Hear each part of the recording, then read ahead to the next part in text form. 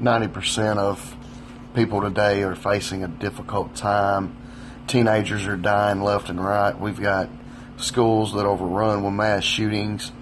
This is not a deal of what I would call mass shootings because of the lack of gun control. This is an issue that I would like to say that it's a heart condition.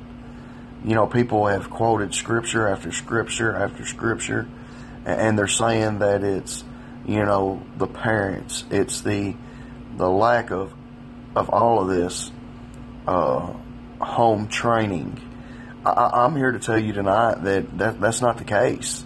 The biggest issue that we're facing right now is a lack of unchurched, untaught, untrained, and unloved teenagers. It's not normal. It's not normal for us not to reach out to these teenagers. It's not normal for us to belittle them in any way. It's not. It's just not supposed to be that way.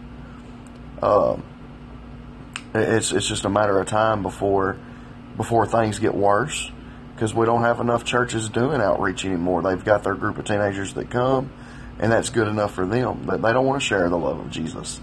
And they say, well, our numbers aren't that great. That's not an excuse. That's not an excuse at all. We have to get out here and share the love of Jesus Christ everywhere we go, every day, and pray for these kids. Not just try to reach out to them. We have to get out there and get them.